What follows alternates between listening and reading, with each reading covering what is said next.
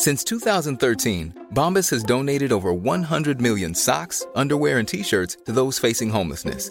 If we counted those on air, this ad would last over 1,157 days. But if we counted the time it takes to make a donation possible, it would take just a few clicks. Because every time you make a purchase, Bombas donates an item to someone who needs it. Go to bombas.com/ACAST and use code ACAST for 20% off your first purchase. That's bombas.com/ACAST, code ACAST. Hold up. What was that? Boring. No flavor. That was as bad as those leftovers you ate all week. Keke Palmer here, and it's time to say hello to something fresh and guilt-free. Hello Fresh. Jazz up dinner with pecan-crusted chicken or garlic butter shrimp scampi. Now that's music to my mouth. Hello Fresh. Let's get this dinner party started. Discover all the delicious possibilities at hellofresh.com. I'm Sandra, and I'm just the professional your small business was looking for. But you didn't hire me because you didn't use LinkedIn Jobs. LinkedIn has professionals you can't find anywhere else, including those who aren't actively looking for a new job, but might be open to the perfect role, like me. In a given month, over 70% of LinkedIn users don't visit other leading job sites. So if you're not looking on LinkedIn, you'll miss out on great candidates, like Sandra. Start hiring professionals like a professional. Post your free job on linkedin.com/people today. Hi, I'm Mel. And I'm Trish. And this is the Don't Give a 50 podcast.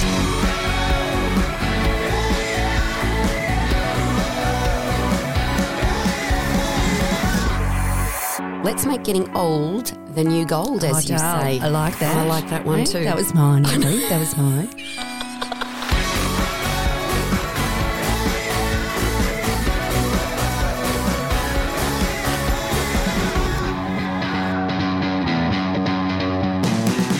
Hi 50ishers, it's Mel and Trish. Welcome to this week's episode of Don't Give a 50, a podcast for midlife women who dare to be awesome and don't give a 50. Now, I feel we need to put a bit of disclaimer on our catch cry, Trish, because sometimes we very much do give a 50. We're trying not to give as much of a 50 about the things that don't matter. Exactly. Don't sweat the small stuff. We try. It's easier said than done. So even though we say we don't give a 50 about stuff all the time, there are times when we definitely do. Just putting that out there. Yes. Trying to encourage people not to give a 50 about things that don't really matter. But if you don't, beat yourself up about it. No, give a 50 and move on. Right. Give a 50 and just move right on. So one of our 50-ish tribe, Helena, left a review on the Apple Podcast app, and she said, "Thank you for keeping me company on my way to and from work and on my walks. As I navigate my way through my daily life, I have laughed and sometimes cried while listening to your podcast. I'm a smidge past my 50s, 63, and she's got here, eek, and find your topics interesting, relevant and entertaining. You are both awesome role models, not only to current Don't Give a 50s, but to future Don't Give a 50s as well. Helena, you are divine, and we love that you are 63. Remember, age is just a number to us. We're not ageist. Absolutely. We don't mind. That's why we say 50-ish, because you don't have to be in your 50s. And I love that Helena at 63 can navigate how to leave a review on the Apple Podcast app. It might be like since your little tutorial. Yes, but anyway, well done. Ladies, if Helena can do it, we can all do it. Thank you so much for taking the time to rate and review. Thanks, Helena. That really... Yeah, it's really touching. It's great. I love it. Thank you. We Appreciate can't it. tell you how much we appreciate it and how it helps us with the behind-the-scenes podcasting stats stuff. So thank you again. You are awesome, Helena. The we love boring you. stuff that we'd like to ignore, but unfortunately, it's part and parcel. It of what we're is. doing. So please keep the ratings and reviews coming. We have seen them starting to filter through again, which is awesome. It means the world. And please share our podcast with another lady who needs to hear some of the stuff we're talking about. Yeah, and we think that you are going to want to listen to today's. Oh my gosh. guest. Trish and I are buzzing. We have just finished our chat with Susie Pettit, and I don't really know if I want to give too much more away to our gang. Susie is so inspiring, and I know that we have talked to a lot of amazing ladies, and I know that we have learnt so much, but I still get blown away that I still have more to learn. I still, and the way somebody can frame it differently than someone else really resonates, and you go, yes, okay, I can do that, I can do that, and I can do that. Yeah, look, Susie came in here, an absolute bundle of energy. She is engaging. She is divine. Real with the most unbelievable story. And we do fast track a lot of it because it would have been here. We'd be here for hours. Susie too, she's walked the walk. She has done, she's had some tough stuff. Oh, yeah, yeah. And she's some come of it through which the we, other side. we didn't get to, Trish. Some of it we didn't get to. We were talking to her. But we did get to a lot of it. Yeah. She's amazing. She has some great information on codependency, boundaries, difficult relationships. She has her own podcast called Love Your Life Show. She runs a monthly membership for midlife warriors. She is a certified parent life and wellness coach. She's a mum of 5 sons, ranging in age from 18 to 26.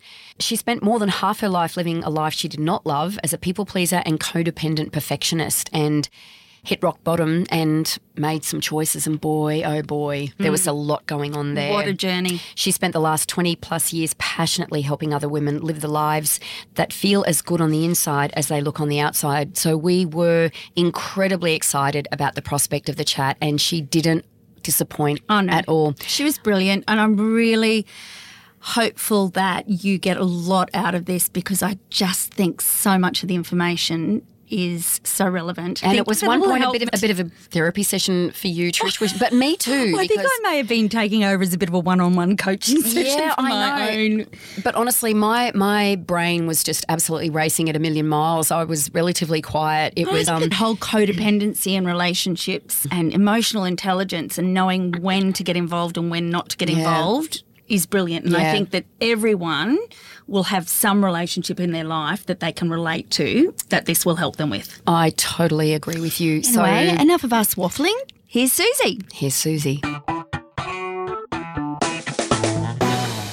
Susie, welcome to Don't Give a 50, and also welcome to Queensland. Yay. How exciting for you to just happen to be in Brisbane for us to record face-to-face. I'm so excited. It's so exciting. And it's your first time. It's my first time in Queensland. the state, and yes, Brisbane, Queensland, all of it. So excited. Gosh, and we're showing off a bit with these beautiful blue skies as well. It's gorgeous. I love it here. Yeah, I'm in. Yeah. They're happy to have you here. It's awesome to have you in the studio. Thank you. I know. It's so fun. Yeah, Thanks for cool. having me. Susie, in the lead up to interviewing you today, I have been listening to some of your podcasts, and one that I listened to was just left me mind blown about your backstory, about how you got like your then to now. And we often ask our guests to give us a bit of backstory, but if you could share yours, that would be great, because I was really, wow. Yeah. That's a lot. I like to share my backstory because I think sometimes people, myself included, I'll see people and I'm like, oh, they have it all together, or it looks so easy to be them. You know, we all know that us as humans, we all have struggles. And mine, certainly I have some high points of those struggles. I'd call it a lot. Yeah, and for our 50-ish tribe, we have been sitting in our little studio chatting to Susie before we hit record, and there is a lot, which is why we're laughing, but we're not really laughing. We shouldn't be, but we're with you. We're laughing with you because you were laughing. Exactly. You have to laugh. Yeah, that's right, because it's just full on. And so we'll now be quiet. Yeah, take it away. I was raised in a house that was very codependent and had no boundaries, meaning that I was really I was told that I was in charge of my parents' emotions. There were no real boundaries, and it was just be careful, don't make dad mad. And then add to that, my father, I was the oldest of 3 girls. My father, the house was led by my dad. Like it was, everything rotates around dad. I remember from an early age being told that I should have been a boy. Oh, time and time. One of the main mindsets that I'm still working on is women aren't good in business. It was just women. And so it was all this, like from a very young age, I really internalized that I'm not worthy as I am. Like even just being, I'm wrong. I'm a girl. I'm not a boy. So I got into a very early stage, as many of us do, as a people pleaser and trying to, okay, Dad, so I'm not a boy, but how about if I'm the best on the field hockey team? Or what if I'm the smartest in my class? And always seeking that approval and all of that. And so then I took that mindset and went to university and met a man that I was very much interested in people pleasing and still following that role, and married him, had 3 wonderful boys, and really was following almost like a role play or it's like a movie script for how to be a good The Truman Show. Yeah. And I wasn't aware enough. Now looking back, I can see how both my dad and this first husband were very controlling. Like my husband didn't want me to wear a button-down shirt. He said they were slutty. And there were so many different things that I was like, okay, or we're not going to go out with those people. It was just a very controlled. That coercive control. Coercive control that I just was constantly seeking approval. So thinking, okay, and feeling wrong. Okay, I'll have to do it his way because my way is wrong. Yeah. And so then around age 32, one of my best friends got an awful diagnosis of colon cancer. And we usually spent the weeks just getting together, complaining about our lives, and then rinsing and repeat, doing the same thing. Like we'd complain about our husbands or complain about the over-functioning that we're doing. And then this happened. That you were aware of it. We were totally aware of it, but not doing anything to change it. And also aware of it, but also thinking like, this is life. Like this is just what we're doing. Yeah. And then she got the diagnosis, and that was a big wake-up call for me in all ways. Yeah. And that sort of idea of, oh my gosh, like this is the life I'm living. And so I started to shift. I started to change. I always was interested in personal development and self-development, but it was the kind of thing that I wasn't, quote unquote, allowed to do in my house. Like actually, my spending was very controlled by my first husband. And so I would go to the bookstore and get a self-development book, but I would cover it with duct tape so he wouldn't know. Gosh. Yeah. And so I'm saying all this. He was never physically restrictive or abusive. Yeah. Isn't that funny? Oh, but he didn't do this. Oh, but he didn't do this. It's not, it wasn't that bad. It's not bad enough. But it is bad enough. It is bad enough. But we always put it into, oh no, but yeah. And at the time I was like, oh no, like this, there was something in me that was like, I want to get the book, which was risky, or whatever. But there wasn't enough in me to be like, this is wrong for him to be able to tell me what to wear, what to read, who to talk to, what to eat. Anyhow, midlife hit, and 30 to 35, I was like, wait, something was, and I started to question, I started to push back. As things happened, our marriage started to go on the rocks. South. We went to therapists. I'm listening to your story. I can't imagine. Why? Chip away, mate. Chip away. Well, you'd had a gutful of him. I've had a gutful of him. Exactly. I don't even know him. No, and I never will. And I don't want to. But so this is not invited, mate. Not invited. Yeah. You're not invited to the party. Nope. But this is why I call people pleasing people deceiving, because there was a part of me that was deceiving him. Like I wasn't actively saying, hey, I want this. I wasn't pushing back. Because of my programming, I wasn't physically, I was being emotionally and verbally abused for sure, but I wasn't being physically abused. So there was a part of me that was deceiving him. Like, yes, I want to be a full-time stay-at-home. It was almost like robotic. Part of that is your own safety as well. For sure. It's keeping the peace. It is.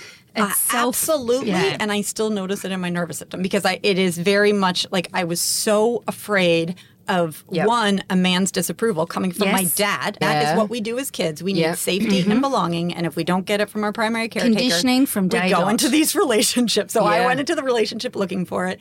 And if there was no approval or his anger, like that just shut my nervous system down. That's the cycle that I see a lot of women have, and I have a lot of compassion for that, where it's maybe you ask for something like something simple. I'm going to get a self-help book, and the person pushes back in a way that's scary to you. Then what we often backstab. Oh, no, never mind. I don't need it. When it's this, and that just is an unhelpful cycle. Yeah. Yep. So marriage unraveling, in that whole thing, my parents chose to support my ex. I understand why, because if they believed, basically, I remember my dad saying, "You're happy enough, Susie. Like just you got the man. Like this is what a woman can hope for. You're happy enough." So his measure of success was, you're married, you've got children. Yes, you're happy enough. My mom's measure of success, she came from a very poor background and married my dad, who was very wealthy, was the money. And so she was like, what are you going to do? You're going to be homeless on the side of a street. And I said, I would rather be homeless on the side of the street with my boys than in this environment. And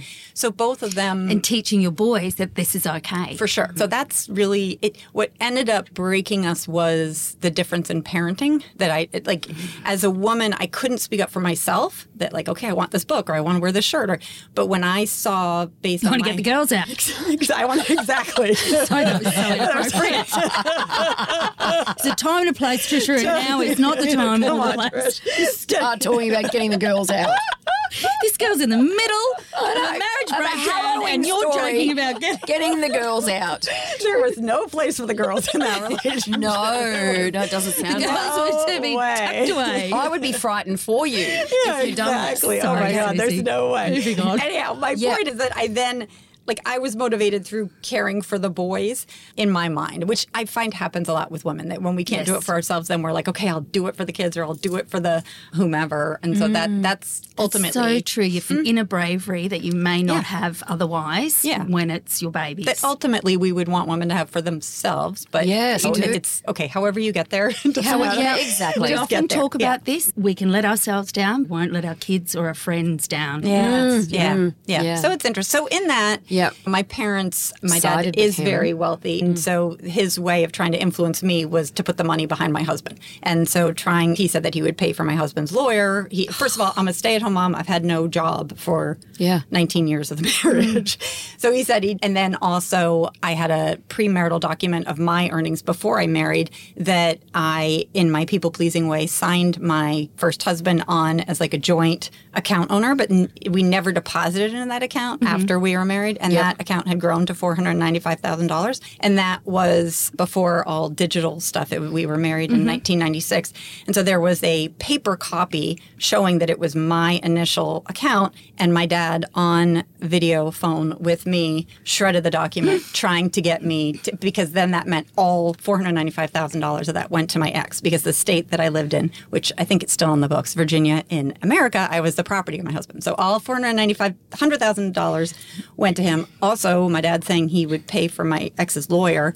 So I was just left in this place. And in Virginia, you have to live. If I had left as a woman, if I had left with my boys, I would be accused of kidnapping them, and would then, if I was caught and chased down, then I lose rights to have my kids. Or if I left without my kids while waiting for sort of the court battle to come out, it would be shown as abandonment. So I would lose rights to my kids. So instead, I stayed in our unfinished basement for a year with 3 kids. My oldest was, I think, 13. It was like 13, 10. And so we're like, yeah, I'm just sleeping in the basement in the cold because my back hurts. That'll fix it. It was not a good situation. So I am dumbfounded. And we won't get on to the reasons behind your parents supporting him. One thing I do want to ask is, did you initiate the marriage separation, or was it mutual? Oh, 100% it was me. One of my most clear memories of my ex, so we went to 4 marriage counselors. The 4th one fired us. He said, we have to have 2 people who are actively willing to change. And the message was always that it was my fault. So after the 4th one, I just was like, this is enough. And so I did get the papers and I handed them to my ex. And one of my most clear memories is he just dropped to his knees and he was like, I will stay married to you for the rest of my life, even though I hate you. What are you doing to us? Oh, and you put it so nicely. I changed my mind. I'm like, oh. Yeah, excellent. Okay. Oh, what was I thinking, babe? Let's stay together. You're so right. Like, great. That's my vision of a happy marriage. Yeah, you hate me. Yeah. So eventually the divorce came through. Divorce You're came left through. with nothing. You've stayed in the house, so you do have to leave the boys? The house. Until the divorce. And then settled. I moved out to a rental, and we then split the boys 50-50. I couldn't get, usually as a stay-at-home mom, you get 70-30, whatever. 50-50, and I just told myself at least that's 50% of the time that they're not under his verbal and emotional abuse. And so from that point to living in Australia. Yes. How does that happen? Yeah. So obviously being pretty much having to start from scratch financially. Yes, having to start from scratch. It really So what is. age were you when that transpired? Let's figure that out. It was 2015 or 2014, and what is it? And I'm 51. 10 years ago, 41. Yeah. Or 42. Like my 40s were the... a lot. Right, exactly. So I think it's important to note to people that this didn't happen overnight, and it was small steps. That's what I'm always saying as a coach. Like small hinges move big doors, or small steps make big I like that. that. Yeah, like small steps. And so at all points of this, like I just had to have courage and the guts for the next thing. So to hand him the papers. And then I would spend time crying for 2 days. And then it's okay. And then I'll try to get custody for the kids. But so it was small steps. So true. If you focused on everything, right, you just get overwhelmed, and that's right, and it's paralyzing. So Totally. So it was small steps. I knew from enough of my studies, and I had then gone, luckily I had the foresight when I was still joint bank account with him to get trained at the Life Coach School, which is a school in America for life coaches. So I got my training. I started with all that. So that was the backbone to launch my coaching program. And I knew enough with my own years of coaching and therapy and books and all the stuff that I had hidden that I had some stuff to work through, that it was not just them. I had stuff too. So I really spent that year in the basement and then another year and a half not thinking of men at all. And actually, if you had asked me then if I'd ever get married again, I would say, hell no. No way. And I just turned inward and was like, let's figure this stuff out, girl. Because we need to not be looking to men for your approval or if you're right or wrong and if you're making them feel a certain way. So I really turned inward, and I forget your question. But how did you get to Australia? How did I get to Australia? Yes. In 2015, for my birthday in October, I decided I was going to start meditating because I had heard that was good for me. So I said I was going to do it a minute a day, and I got on Insight Timer. And then in February, I love that, a minute a day. A minute a day. Who doesn't have a minute a day? That's what I'm talking about, small things. Like I knew if I did 10 minutes a day, I'd be like, it's too long. But a minute a day, and you set your benchmark low, and you have to be specific, small, scheduled is my 3 S's of habit change. Yes. And so I was like, okay, 1 minute a day, you do it. And I got started, which helped me tremendously with all of the other stuff too, like the reactivity and taking responsibility for just meditation, strengthening that muscle between maybe feeling a feeling and taking responsibility for it. And then on that meditation app, I met my now husband, which was just an amazing synchronicity experience of the universe. That's just a ripper. Please share a story. Really please share it with everyone. It's well, too we good. just, because as one, I just was doing some sleep meditations, and so I had left a review on a sleep meditation saying this one is great, and then I checked back a couple days later, and someone had commented on my review saying if you like this one, then you'll like this one. And I just saw his name, and it said Paul from Wollongong, and I'm over on the east coast of America. What kind of made-up place is Wollongong? Like, is this someone? This guy's scamming me for sure. I live outside of D.C., so there's a lot of military and government there. I'm like, oh, he just is like trying to protect him. One thing leads to another. And that was in February. And at some point we got off the Insight Timer app and we started WhatsApping back and forth. And he said, do you want to come over? And I was... So I flew over in June of 2016, and that is, actually yesterday we just celebrated our 5-year wedding anniversary, and I just posted, there's a picture from our first day that we spent together in Sydney, and one of the quotes, and one of the things I work with my clients on is anxiety, and when we're anxious, we often go to what if, and then we go to the negative. What if this happens, or what if you go to Australia? And one of my friends was like, what if he cuts you up into tiny pieces and mails? I didn't even have his address. So that's where our what if goes negatively. And I have consistently been working on the other what if, which I call, that one's the what if monster. I say the what if fairy is what if it all works out better than you ever imagined. And so I have a picture of us kissing at Manly Wharf, and it's what if, and I can share an actual picture. An actual picture of us. And then I put the quote, like, what if it all ends up better than you ever imagined? And that is, my goodness. Yeah. So when you got off the plane and Paul, we love Paul, was standing there. He can come to the party. Yeah, Paul, you're invited to the party. So obviously you were physically attracted to him straight away. Yeah, I was. I don't know if that's... Had you guys FaceTimed? We had FaceTimed. Oh, okay. And actually, we had, on WhatsApp, we had done the video. And that's actually so funny because the first video he sent of me to me, we had gone back and forth on Insight Timer. And then he sent me a video, and he said in the text before I saw the video, he said, well, it's been nice knowing you.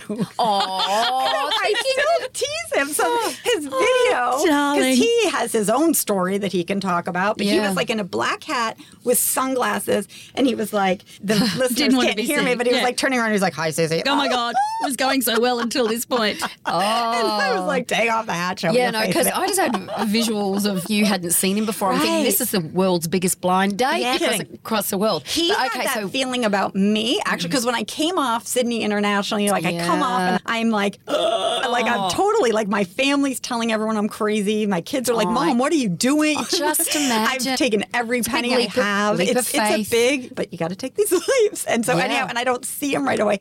And he said that he had been hanging back having that thought. So maybe that's an Australian thought. Because I'm like, bring it. I just wanted to make sure that. Okay. What was he going to do? The movie The Wedding Crashes, stage 5 clinger. He goes running off. I see a man running in the background. I'm like, ball. Black hat falling off. As he sprints out the door. Killed him. Yes. Yeah. Oh, my goodness. You end up in Australia. That is just extraordinary. I know. And so that's... Susie, after having that initial relationship that was clearly patriarchal conditioning from the get-go, generations worth by the sound of it, how did you go then in this relationship? Obviously, we're dealing with a different person, but you do a lot about boundaries and codependency. Yeah, we're interested in this. So interested in how you now set up your relationships or, Yeah. So what are we best to talk about first, codependency or boundaries? Or just one lead to the other? Like totally throw something else in there, emotional intelligence. Okay, so emotional intelligence. I'm just going to hand you over to Susie. Emotional intelligence is something they didn't even know about when we were going through, anyone listening to the Don't Give a 50 if you're over 50, we didn't even know about it when we were going through elementary and whatever school. And so it's something that both boundaries and codependency, you have to understand emotional intelligence to be able to then enforce cleanly and calmly boundaries and codependency. So emotional intelligence is basically just that things happen, we have thoughts about those things that happen, and then we have feelings based on our thoughts. We don't have feelings based on the things that happen. Paul bringing me flowers today. So if I go home and there are flowers on the table, that's the thing that happens. I might have the thought like, oh my God, why is he bringing me flowers? I hate flowers. I don't know what my thought I would be. Paul's bought me flowers. He must really love me because I'm awesome. And how are you going to feel? Yeah, great. Okay. So if my ex brought me flowers, I was like, what did he do? And I'd be curious or suspicious. So the feeling of suspicion or love doesn't come from the fact of the buying. It comes from our thoughts. And that's emotional intelligence, that our feelings come from our thoughts. And so that's important then when we get into codependency. So I define codependency as the over-involvement with someone else's feeling state or life experience.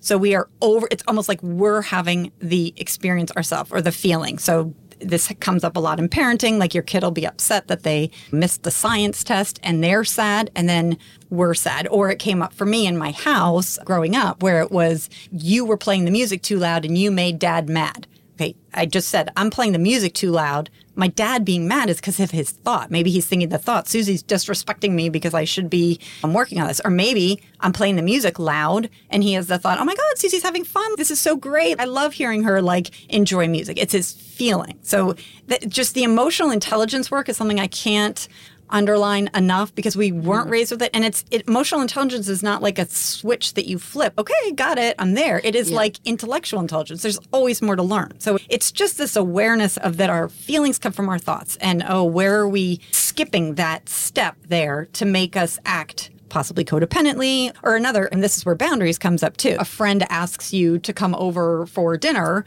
and you're thinking like, oh my God, I've had a really busy day. But you say yes because you're thinking, oh, I don't want her to feel upset. That's good. You can't control her feelings.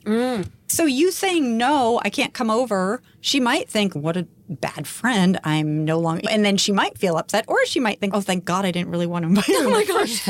I'm too busy myself. But it's, it's codependent. So when I look at codependency, if you have a continuum or like a pendulum, like on one side you have codependency, which is this, you're over involved in someone else's feelings. It's you're taking responsibility for their feelings. So you're taking responsibility for your friend's feelings, or you're taking responsibility for your husband's feelings. That almost plays into that people pleasing. Is it almost like if I'm keeping them happy, that is a good relationship? Yeah. Is that kind of codependency? Yeah, absolutely. Like people pleasing comes out of our thought. So my happiness is dependent on me keeping them happy. And we're also thinking that we can influence their happiness. Yeah. Okay. And it just but then doesn't emotional work intelligence that goes, way. no, you're in charge of that. Yeah. Your thoughts. Yeah. And so there's one side of the spectrum is codependency. The other side of the spectrum is just independence. You'll see that in a relationship. If it's a marital relationship, someone will say, I'm really upset that you said this. And they're like, tough For you, I'm going golfing. Or that's not relationship. Yeah. That's like lone wolf, ice queen. Yeah. That's others. And what we're going for is the space in between, which I call interdependence, which is this, I use sort of two frameworks for it. Like 1 + 1 = 3. So it's like I stand in my power and say what I want. Like I actually don't want to come to dinner tonight because my schedule's so full. And the other friend stands in their power. So it's 1 + 1, and they're like, actually, I'd like you to come for dinner because I love your company. And then together you're stronger. And Paul says, I want to go to Brisbane for my brother's wedding. And I say, I want to stay home and work. It's letting everyone have their own frigging experiences. That was a ridiculous example. But Who doesn't want to go to Brisbane? I know. I'm like, of course you're going to go to Mel and Trish. We're going to get together. We're going to chat. But it's me thinking that I'm making Paul happy by going to Brisbane. Yes. Or I'm like, it's his thoughts that are making him happy. So it's this interdependence that I was working on a lot before getting into any other relationship, because I really found that with my people pleasing and need, it was like this good girl, oh, okay, like if I do this, then I'll be good sort of mentality. I was abandoning myself. And it's just this like self-abandonment of not speaking up for what I want. Amongst the women that you coach, how does this idea of codependency or this situation of codependency, how does it show up in midlife? A lot. What does it look like? It can look like so I see it in two main places, with if they have kids and also in their partnerships and their relationships. I think ultimately the question, I have a quiz that I'll give you guys on how codependent are you, which there are lots of good questions in there to see like how far you are on this, which is okay. We all have, we were raised this way. I did a lot of study on it, and it's really, movies show you this model that Cinderella makes Prince Charming happy, or and the books we used to read, it's all this, oh, Susie made Johnny happy by saying yes to, and ultimately I influence them, but I didn't, it's their thoughts, and we can't get into people's heads. So I see it in two places, in relationships, and with two places in relationships with their spouses and then also their kids. And actually I should add a third, if they have aging parents. My parents are not in my life right now for reasons that I talked about earlier alluded to. But if you had aging parents that were like, I need you to come over, because this is a great example that comes up a lot. Like a mom, a 70 or whatever year old mom who's, I'm so bored, I'm so lonely, I don't have any friends, you need to come over, the kids need to call me, and they're like, really, it's like they're making a guilt sandwich, and they're just like, oh, here. We just have to realize that you can't make your mom lonely, bored, sad, guilt, like none of that. It's your mom's thoughts and her actions that are, and it's not your responsibility also to fix her loneliness. We can have compassion for people 100% and be like, oh my God, that's so sorry, Mom. That's awful. And what are you going to do about that? But codependency, what ends up happening is we tend to overfunction or fix in areas that then we don't allow the other person to live their own life. So that exact example, we might overfunction and be like, okay, and then we get on our kids' butts to be like, why haven't you called grandma? Or we're like, we're going to come over and play cards. And even though we're sitting there playing cards, we're like, oh my God, I need to do the laundry. So we're feeling resentful. We're being the people pleaser to our mother. We're also allowing our mother, or whoever the person is here, to underfunction and not. What I know is that you do not make change as a human until you are uncomfortable enough to make the change. Until you have to. The human brain is here to keep us alive, and it has a motivational triad that it avoids pain, seeks comfort. It's totally like, you're alive, so we don't care if you're playing cards with your mom. Like, you can be unhappy. But in order to change, we have to get uncomfortable enough. Like, I had to get uncomfortable enough in my marriage to finally be like, oh my gosh, enough. And draw that to take sort of action. And so for the mother, the mother who's aged mother who's lonely and bored, she has to get uncomfortable enough with her boredom without other people fixing it for her to be like, oh, I'm going to go reach out. I'm going to go to that bridge group, or I'm going to go to the bingo, or I'm going to go to instead of continually blaming her. All right, we're going to take a quick break while we all draw breath, because we've got a lot to talk about, and we'll be back right after this. So, 50s Tribe, let us tell you about one of our little favourite shopping haunts. Sweet Charlotte Studio. So they have 2 standalone stores on the Sunshine Coast. However, they have a really large online store, and this is important for all our 50-ishers who don't live on the sunny coast and can't access. Like me. If you live remote like me, it's very handy.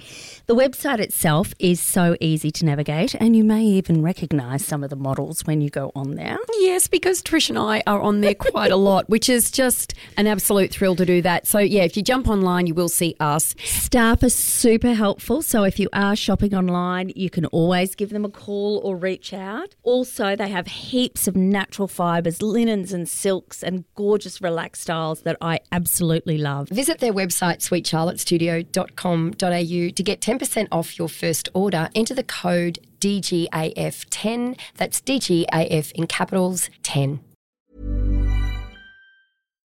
If you're looking for plump lips that last, you need to know about Juvederm lip fillers. With Juvederm Volbella XC and Juvederm Ultra XC, your lip look, whether it's subtle or bold, can last up to 1 full year with optimal treatment and no additional maintenance. Find a licensed specialist and see if it's right for you at Juvederm.com today. That's JUVEDERM.com. Add fullness to lips in adults over 21 with Juvederm Volbella XC or Juvederm Ultra XC. Do not use if you have severe allergies or a history of severe allergic reactions, or if you're allergic to lidocaine or the proteins used in Juvederm. Tell your doctor if you have a history of scarring or taking medicines that decrease the body's immune response or that can prolong bleeding. Common side effects include injection site redness, swelling, pain, tenderness, firmness, lumps, bumps, bruising, discoloration, or itching. As with all fillers, there's a rare risk of unintentional injection into a blood vessel, which can cause vision abnormalities, blindness, stroke, temporary scabs, or scarring. For full, important safety information, visit Juvederm.com.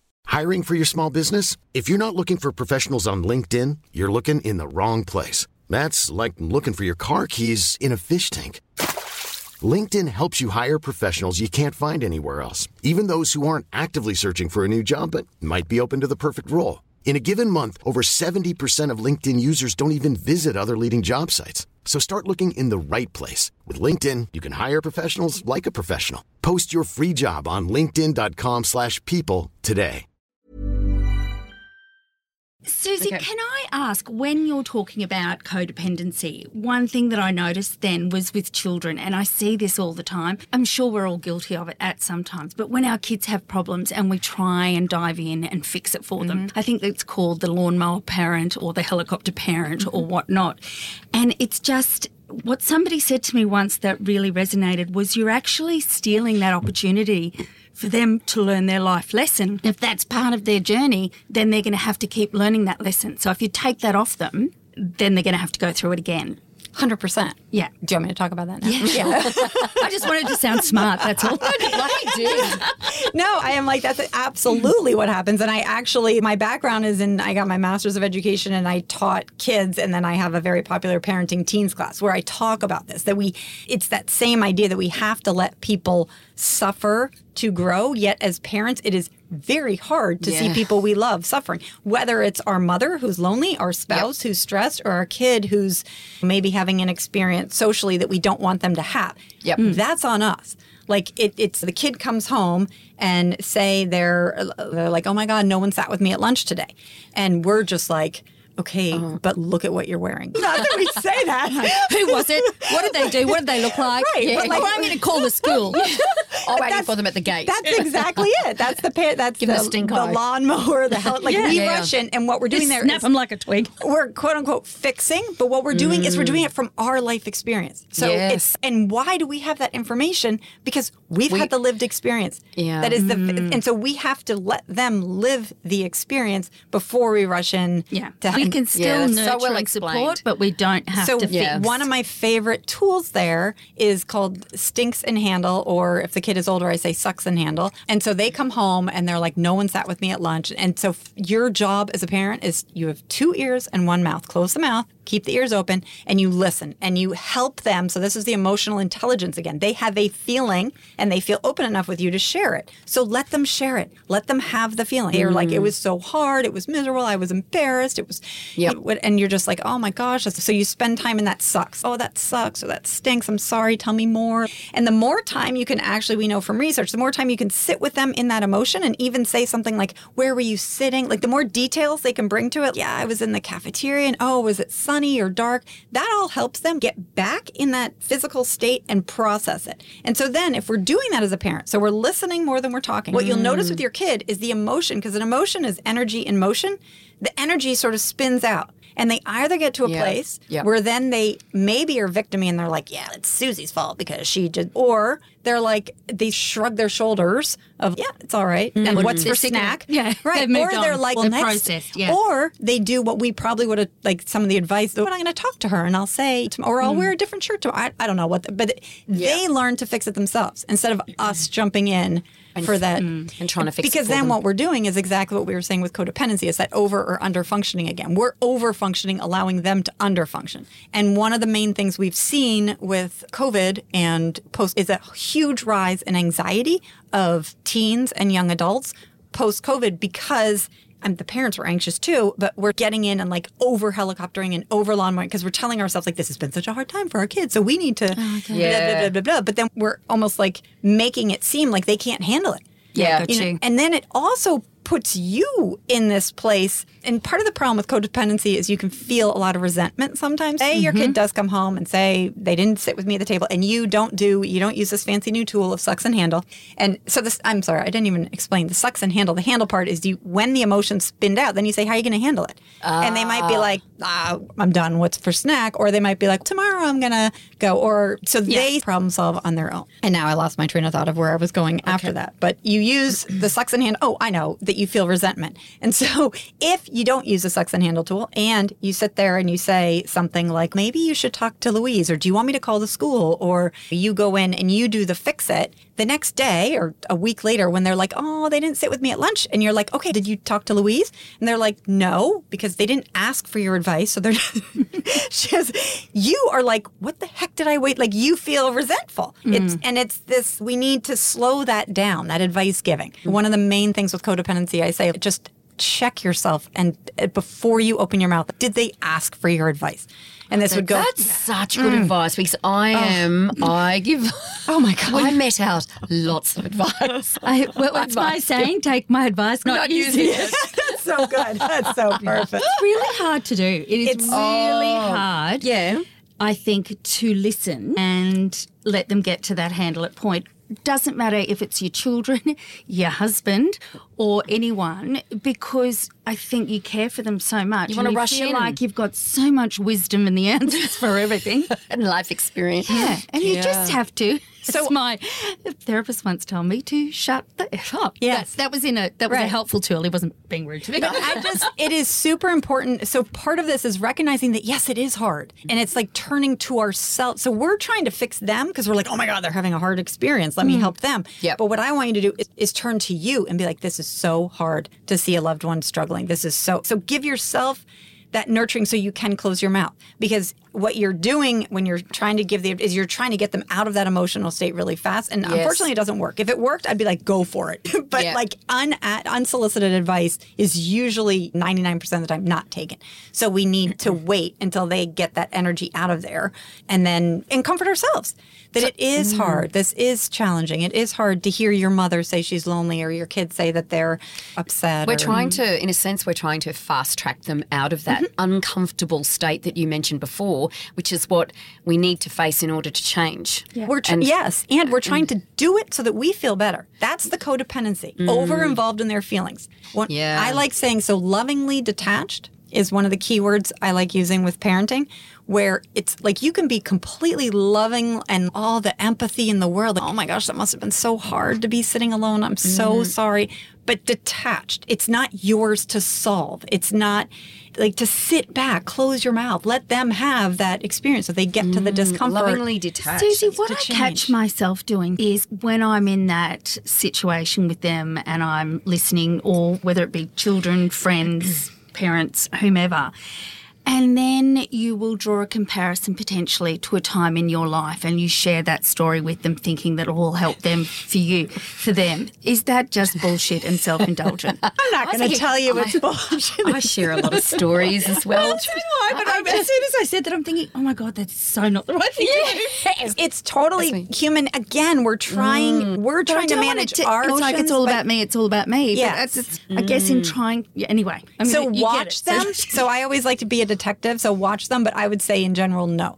Because what usually, certainly if the kid is 25 or under, their brain is not yet at a development stage where they're like relating your experience and their experience. They're much more likely, their brain is actually looking for the inaccuracies in it. It's yes. And so then they get into this debate where then the whole opportunity is lost. It's no, this is, how about this happened to me? Yeah, So- I know. Oh, no, but As soon as you see them going defensive, that's when like defensiveness is that first thing, and it's okay. Back up, like cowgirl, like. Yeah. Okay, what were you saying? You felt what? This has nothing to do with my experience. You're right. I've never experienced anything like this. So does this part of the codependency, and then we talk about boundaries. And one of the other podcasts I was listening to on the way down, you were doing some brilliant stuff on setting boundaries. And I know we talk about boundaries, but I would really love to dive deep. Sorry, deep dive, that's it. right. Susie, in the lead up, I've been listening to some of your podcasts and I really love your work on boundaries and setting boundaries. I was listening to one and we're talking about kids again and also parents, like the phones and having just. Can you explain your kind of framework around boundaries? Yes. Boundaries, to me, the definition of a boundary is a guideline for how you want to be treated in a relationship, which is very different than a lot of how we're taught boundaries, that it's more like something you're doing to someone else, like you can't do that, almost like a punishment or Aggressive. And boundaries are very calm and empowering. It is. And so an example, not related to kids, but an example I use with my parents is my dad used to yell at me and tell me the ways that I shouldn't leave the marriage, what I was doing wrong. And I set the boundary that if you yell at me, I will, and whether I was in there, I will leave the room or I will hang up the phone or I will. Yeah. And so a guideline for me in relationships, I will not be yelled at. It doesn't matter if it's my dad. It doesn't matter if it's you. It doesn't matter. I will not be yelled at. And so I just said, if you continue to yell at me, I'll leave the room. I'm not telling him what to do. So he can yell at me. I'm like, oh, there's my dad yelling at me. Yep. Dad, I don't allow people to yell at me, so I'm going to leave the room. And it's very much calmer on my way. And I'm not taking it so personal. Oh my God, look at my dad yelling at me. This is so bad. Why is he doing that? It's just, oh, my dad's a yeller. So therefore you get upset and angry, but as soon as you hear that, you just go, okay, I don't do yelling. I'm going to leave the room. I don't do yelling. Right. And it is, I'm not saying it doesn't, like your nervous system isn't like, why is someone yelling at me? It makes it takes the personalization out of it, which then now when I can give you an example with teenagers is helpful. So one of the boundaries we had in my house, and another word for boundaries, again, I'll remind you, is guidelines. We had the guideline that you had to plug your phone in downstairs. The rooms were all upstairs. So you plug your phone in downstairs before you go to bed. All my sons, not one of them liked that boundary. You know, funny, I have similar boundaries in my house and get a bit of pushback as well. Exactly. Oh, Mum, I don't have to do that when they're over at anyone else's house. Especially with their friends are over. Oh, so part of a boundary is funny because they're mums. We all have the same conversation. Yeah, but even if they don't, like for my dad, he might be like, your sisters let me yell at them. I'm like, fine. That's not, so for me, it was like, okay, in this house, your phones are plugged in downstairs. And I had the added bonus that they have their dad's house. And they're like, Dad doesn't. And I'm like, Dad's house, this Dad's is what we do. And if you want to know my reasons. We all know Dad's an a-hole. Oh, sorry. Might have to get that. But if you want to know my reasons, I'll tell. I always say that. If you want to know with my dad, if he wants to know why I don't allow people to yell at me, no one really is as interested in your reasons as you think you are. And that's where we sometimes get into trouble, certainly with parenting, when we're explaining our guidelines. Like maybe we have the guideline that they can't go to a party without parents present. And then we're just like, because that, and it's, oh my, that's all lost. Just leave it. And I heard you talk about this, and what did you call it? I absolutely loved it. Diarrhea mouth. Oh, that's me. Oh my gosh, I suffer from that. me. And in my head, I'm going, okay, that's enough, be quiet. Yeah, And all of and a then you sudden, can't it comes stop. out. Yeah. My head, I'm going, shut up. And my mouth's going, blah, blah, blah. Right. Because And I another go, idea comes be in. quiet. And, Yeah. blah. And you have to get it out. And but so that's where I think I even get it on this podcast, talking over people. I love it. No, but it is that like over explaining that comes from a defensiveness in us. Usually from women, I see it a lot where we're like, we really are taught that good girl mentality again, that you're wrong. So we need to plead our case. Like, let me tell you why I'm right. Why? And then we Yes. almost need to explain to the other person to make them feel better. That's what I'm again. saying. And What it's a like, shocker. no, we just have to state our boundary as clear and concisely as we can, that the phones are downstairs. If you want to talk about, we can. And then you expect the other person to have some sort of reaction. And you don't take that personally either. Like when they're, and it's just this, I have a whole episode on like assumptions where we get into trouble with boundaries, where we assume the kid is going to be like, okay, Mom, great idea, or so great. Thanks for protecting me from myself, Mom. I know. So glad I don't have EMF rays in my head. Wow. Thank you when I'm 50 and I don't have brain cancer. No, they aren't going to go there. So one example that I like to say that is so helpful for we can see why we don't have to have diarrhea mouth or explain ourselves is that say you have a daughter, she's in a bar and someone puts his hand on her butt and she has a guideline. All I can say is heaven help him. She has a guideline that's I don't allow people that I'm not like to touch my butt. She just says, take your hand off my butt. She doesn't have to explain herself. She doesn't have to say, in 8th grade, I went to... She's just like, take your hand. My if grandma he doesn't gave me like a book it, saying, tough this shit. is my body. Yeah. Explain good touches and bad touches. Yes, but it's very similar. So that's a guideline she has for herself, and we don't have to explain them. If we can follow up, but we don't have to. So let me ask this question. My husband will quite often say, Trish, you don't need to explain the rule. Just set it and explain it. And in some parenting stuff, they go, okay, we don't give them enough credit for being intelligent enough to explain the situation to. So I might go into that explaining because I thought that, okay, that kind of rather than gives them a sense of power and a sense of explaining why, rather than just going, no, you've got no power. This is the rule. So I would say the same thing we do when they come home with a big emotion is you wait for them to question. Okay. So it's that, say you do have the rule that they can't, drive with more than 4 people in their car or something. You say it, you're like, hey, we have this guideline. That's like you can't go to someone's house without XYZ. And if they're like, why, Mom? Perfect opportunity for you to say. But if they're like, that's dumb, because my husband will go, because I said so. And I'm not saying that's not helpful, but what we want is when we're setting boundaries with kids or other people, but particularly kids, I like to bring attention to that we have 2 jobs there. One, to set guidelines. Like that is part of our job as parents, to give them something to push against. That is their stage of development until they're 25. Like they need to push against something. And so we have to have guidelines. Like we don't want a total permissive household. Actually, that's I talk about roller coaster bar parenting, the roller coaster bar. Yeah. Like you get on a roller coaster, the first thing you do with the roller coaster is pull the bar towards you. And if it's too tight, you're like freaked out. Yeah. So and then very next thing you do is push it away. And if it goes all the way to the ground, you're totally freaked out. You want it in the middle. That's where we want our parenting. You don't want it too tight, like you can't brush your teeth with that ass, like my upbringing, and you don't want it too loose, like anything goes. We want it somewhere in the middle. So our 2 jobs. So they still feel safe, but they've got enough room to move. They have to feel, they matter. You matter to me. So you matter to me. I'm not going to let you just drive off in a car, whatever our guidelines are. But so we have, so first is we have guidelines.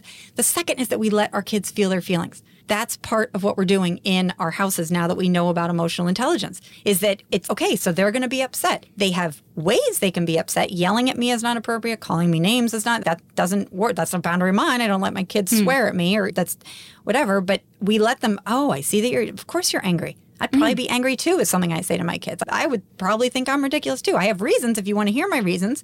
But I hear you're upset, or I hear you think of course you think I'm ruining your social life. I totally get it. We want to do more of that like sucks part of it. Like, that sucks. Totally. Sucks that I'm the one doing this. And I'm sorry that you don't understand. Got to do what you have to do until you can do what you want to do. Saying I told you shuts down the conversation and can lead them feeling unheard. So if the kid asks why, that's what we're waiting for. Like why? Then to say, let me tell you my reasons. And then you expect the kid not to agree with your reasons. Like they don't have your life experience, but that's okay. And so the kid is going to be like, that's wrong, Dad. That's stupid. That's ridiculous. You're like, I get that you think that. I totally understand. You don't, that's when we use our emotional intelligence again. We don't take it personally. We're like, of course you think I'm standing in the way of you and like this fun, crazy drinking sexual adventure. Of course you're angry with me.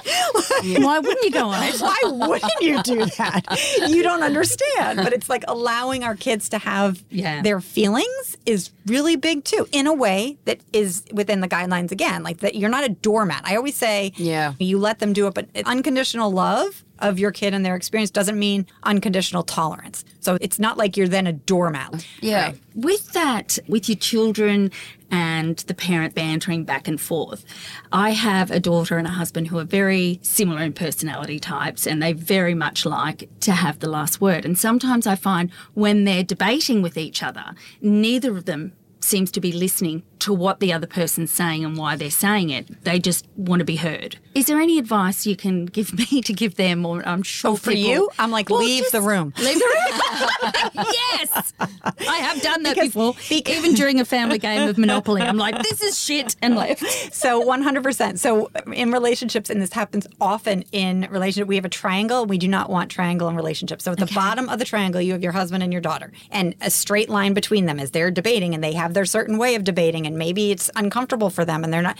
But when you get involved in that triangle, and maybe you say to your husband, you didn't listen to her, all of a sudden you're adding drama. That's the drama triangle. So you're adding drama because you saying something to your husband like you didn't listen to her. He then, his energy that he was directing towards is now directed towards you. Like, Trish, why are you getting involved? Like, back up. Then your daughter might not have enough discomfort to have the growth curve where she learns to say, Dad, that's inappropriate, or you cut me off. She's not there. Like, she might be learning skills of communicate, and then she gets the message from you like, oh, Mom doesn't think I can handle it. So Mom needs to come in and rescue and overfunction. So I'll underfunction, and I'll just Mom, flatten that triangle. Mom, stay out of it. Flatten the triangle. Now, if later the daughter comes to you and she said, Dad never listens, you use the sucks and handle. You said, that stinks. I'm sorry. I can see how you think that. Tell me about it. And then when Dad goes, she doesn't listen to me. Say, that stinks. I'm sorry. Tell me about it. How are you going to handle that? How could you have handled it differently? Yeah. But it's like, it's what would you have done different? Is there anything you need to repair? Would you like me to give you my opinion?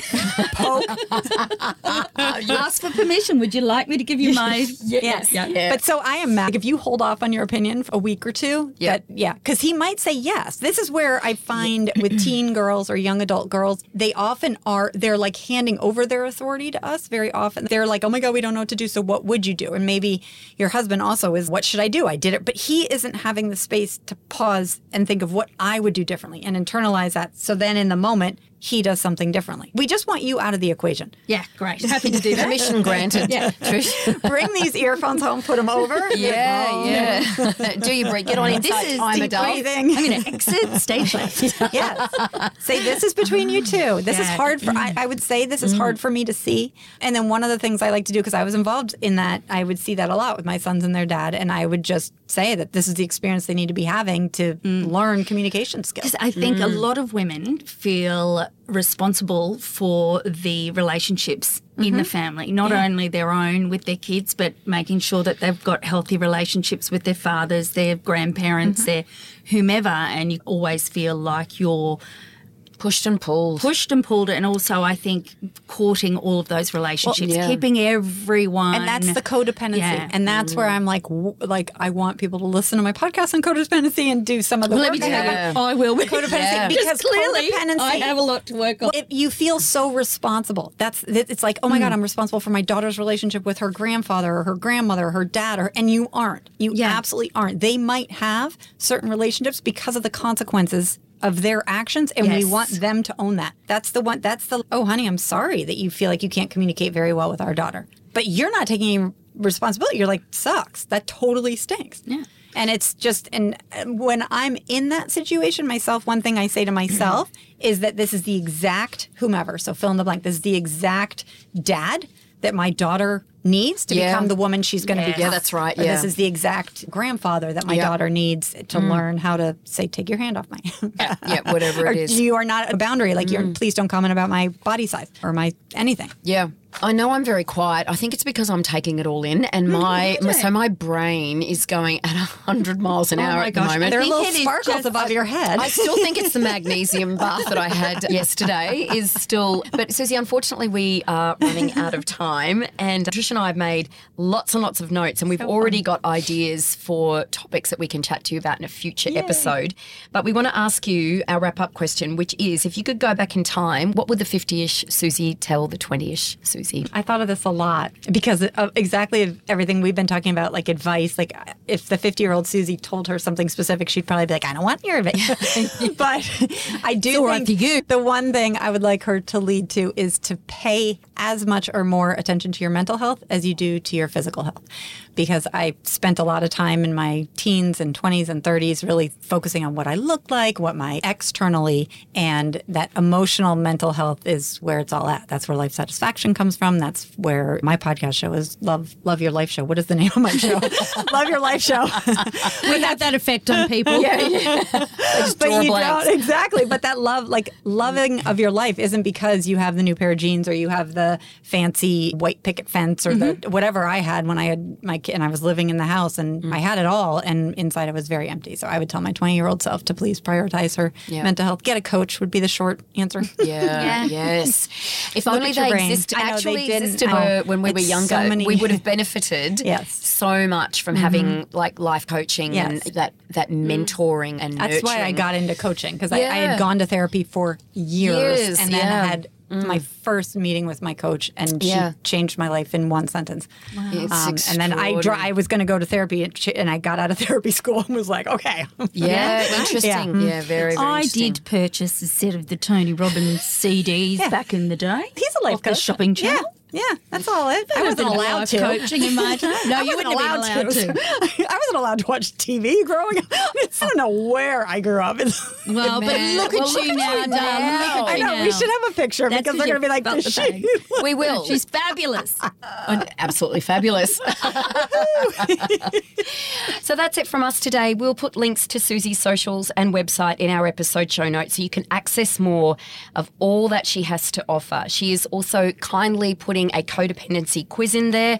The link will all be in the show notes, so check it out. Don't forget to stay in touch. Follow us on Instagram at don'tgive50 or email us at hello@don'tgive50.com.au. If you have a suggestion for a topic you'd like us to discuss, or if you would like to put yourself or someone you know forward to be a guest, go to our website, don'tgive50.com.au. And while you're there, sign up to be part of our 50ish tribe. We'd love to have you with us. Also, and very importantly, please continue to rate and review our podcast, and thank you to those who have already done so. Remember, gorgeous 50ishers, life is for living. Don't give a 50 because we are all 50 and awesome, regardless of age. And living and aging is an absolute privilege, and just being awesome is our right. Susie, thank you so much. And I'm so excited that you came to Brisbane for your brother-in-law's wedding and chose to spend some of the time with us. I'm so thank excited. you. It lit me up. Thank you. Thank you so much, Susie. You're awesome.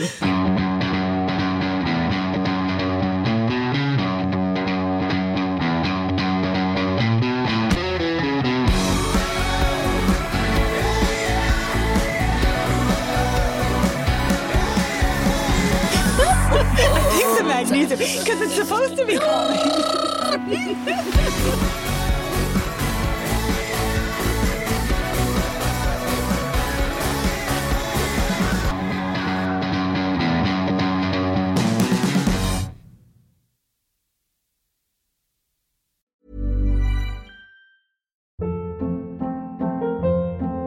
Hold up. What was that? Boring. No flavor. That was as bad as those leftovers you ate all week. Keke Palmer here, and it's time to say hello to something fresh and guilt-free. Hello Fresh. Jazz up dinner with pecan-crusted chicken or garlic butter shrimp scampi. Now that's music to my mouth. Hello Fresh. Let's get this dinner party started. Discover all the delicious possibilities at hellofresh.com. Mom deserves the best, and there's no better place to shop for Mother's Day than Whole Foods Market. They're your destination for unbeatable savings, from premium gifts to show-stopping flowers and irresistible desserts. Start by saving 33% with Prime on all body care and candles. Then get a 15-stem bunch of tulips for just $9.99 each with Prime. Round out Mom's menu with festive rosé, irresistible berry chantilly cake, and more special treats. Come celebrate Mother's Day at Whole Foods Market. Even when we're on a budget, we still deserve nice things. Quince is a place to scoop up stunning high-end goods for 50 to 80% less than similar brands. They have buttery soft cashmere sweaters starting at $50, luxurious Italian leather bags, and so much more. Plus, Quince only works with factories that use safe, ethical, and responsible manufacturing. Get the high-end goods you'll love without the high price tag with Quince. Go to quince.com/style for free shipping and 365-day returns.